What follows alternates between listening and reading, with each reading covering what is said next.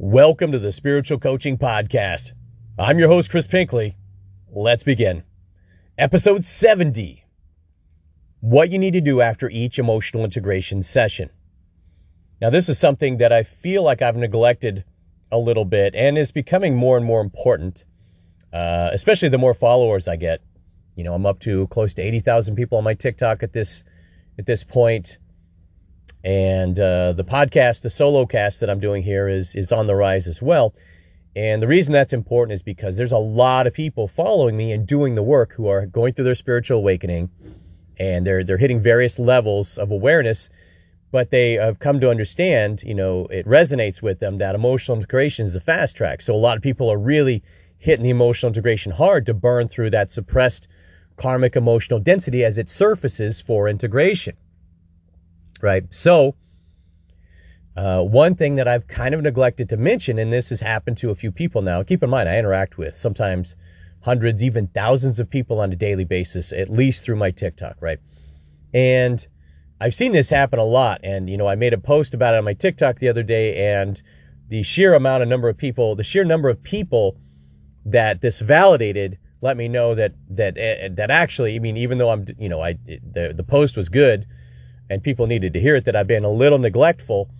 And that's that after you engage with emotional integration, after you do an emotional integration session, it's really good to move back into the higher vibrations. And now what do I mean by that? So if you really are getting aggressive with your emotional integration, it means that you're learning how to surrender and feel over and over again relentlessly, especially as we hit with these high vibrational waves that are pushing that emotional density to the surface, most often manifesting as sort of this anxiety, this anxiousness of like the feeling, the compulsion that you need to do something. You need to take actions. You need to get out there and take actions, right? That's the most common way that suppressed emotion, surfacing as suppressed emotion that's coming to the surface, manifest. In other words, you're not consciously aware of what's happening. You're just starting to feel this anxiety. And the entrainment is that I need to take an action step. That's what we subconsciously have been entrained to believe you do. When you feel that way, you need to start doing something. You need to try to make something happen. When, of course, as we now know, the reality is that you need to, that suppressed emotion surfacing because of vibrational acceleration for the purposes of integration, right? Which means surrendering deeply, feeling, and allowing the body to express itself. Well, so many people are doing this amazing work now, following me. At least thousands of people are doing it. It's important to remember, you know, a lot of people go so deep in that they can kind of get trapped in those lower vibrations and wallow kind of in the lower vibrational field a little bit.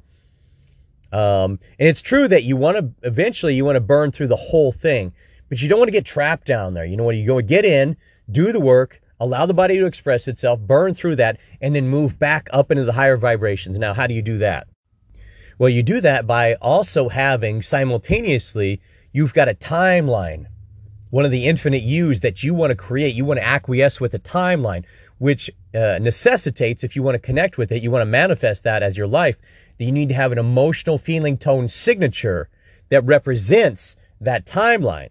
I mean, truly, you can use anything that brings you joy to move back into the higher vibrations. You know, it could be a comedy movie. It could be a really good friend that you enjoy hanging out with. It could be nature. Whatever it is that you focus on and moves you right back into those higher vibrations. But if you ask me, the one thing that benefits most people to do is to have, 3 or 4 visual images, right? First, you create the timeline. I've created videos on this, but go over it briefly. To create the timeline that you want to manifest with, you've got 3 or 4 visual images of various scenes of what you'll have or be doing, or with who or how or when, right? You've got these visual scenes, so 3 or 4 visuals, and then there's a feeling of what would it be like if all those scenes were true now? If I was living a life with all these things, how would that feel? And then, of course, there's no anxiety, no stress, no limitation. There's none of that, because you're not trying to create it. You're in your timeline, you're not trying to create it. You've already created it. You're already living it. So there's this blissful, peaceful free feeling is what that really feels like, right? So you create the visuals and that and the feeling tone signature, and then you connect with that that feeling tone, right? And that so after you do your after you do your emotional integration session, right? If you don't immediately, it's like sometimes you'll just immediately feel this free feeling. You don't even have to worry about it. But there's other times where you might feel like you're still kind of trapped down there, like there's more, like there's a big wall to go, but you're just not ready to take that on yet, right? And you have to kind of take it on a piece at a time. But you don't want to stay down there, right? So then you want to take a breath, maybe slap some water in your face, whatever, and then start to visualize and feel your timeline, and slowly but surely, or as quickly as you can, move back up into the higher vibrations, right? And in this way, you'll keep your vibrational field at an optimal level while you do the work. And then that's the way I do it. I'll move down into the low vibrations and feel what I can, let the body express itself, burn through eons of emotional karmic density. And then I'll move back up into the higher vibrations and work to reconnect with the timeline that ultimately I want to manifest, as my reality, right? So it's really good to do this, especially if you start to feel like you're not making progress and you're just kind of wallowing in these low vibrational density and you just don't feel good. Go ahead and just take a break, move back into the high vibrations, vibrate high, start working on your manifestations again, start working on getting, doing your light work exercises, etc., and vibrate high. And then just wait till the next time when you're deeply triggered or grief or depression or rage comes up, try to surrender into it. Just do the best you can that way. So, and it can create kind of, it creates kind of a slipstream of consciousness where you slip down into the low vibrations and move back up into the high vibrations. Ultimately, always arriving back as your default at the highest vibrational level that you can maintain without forcing it.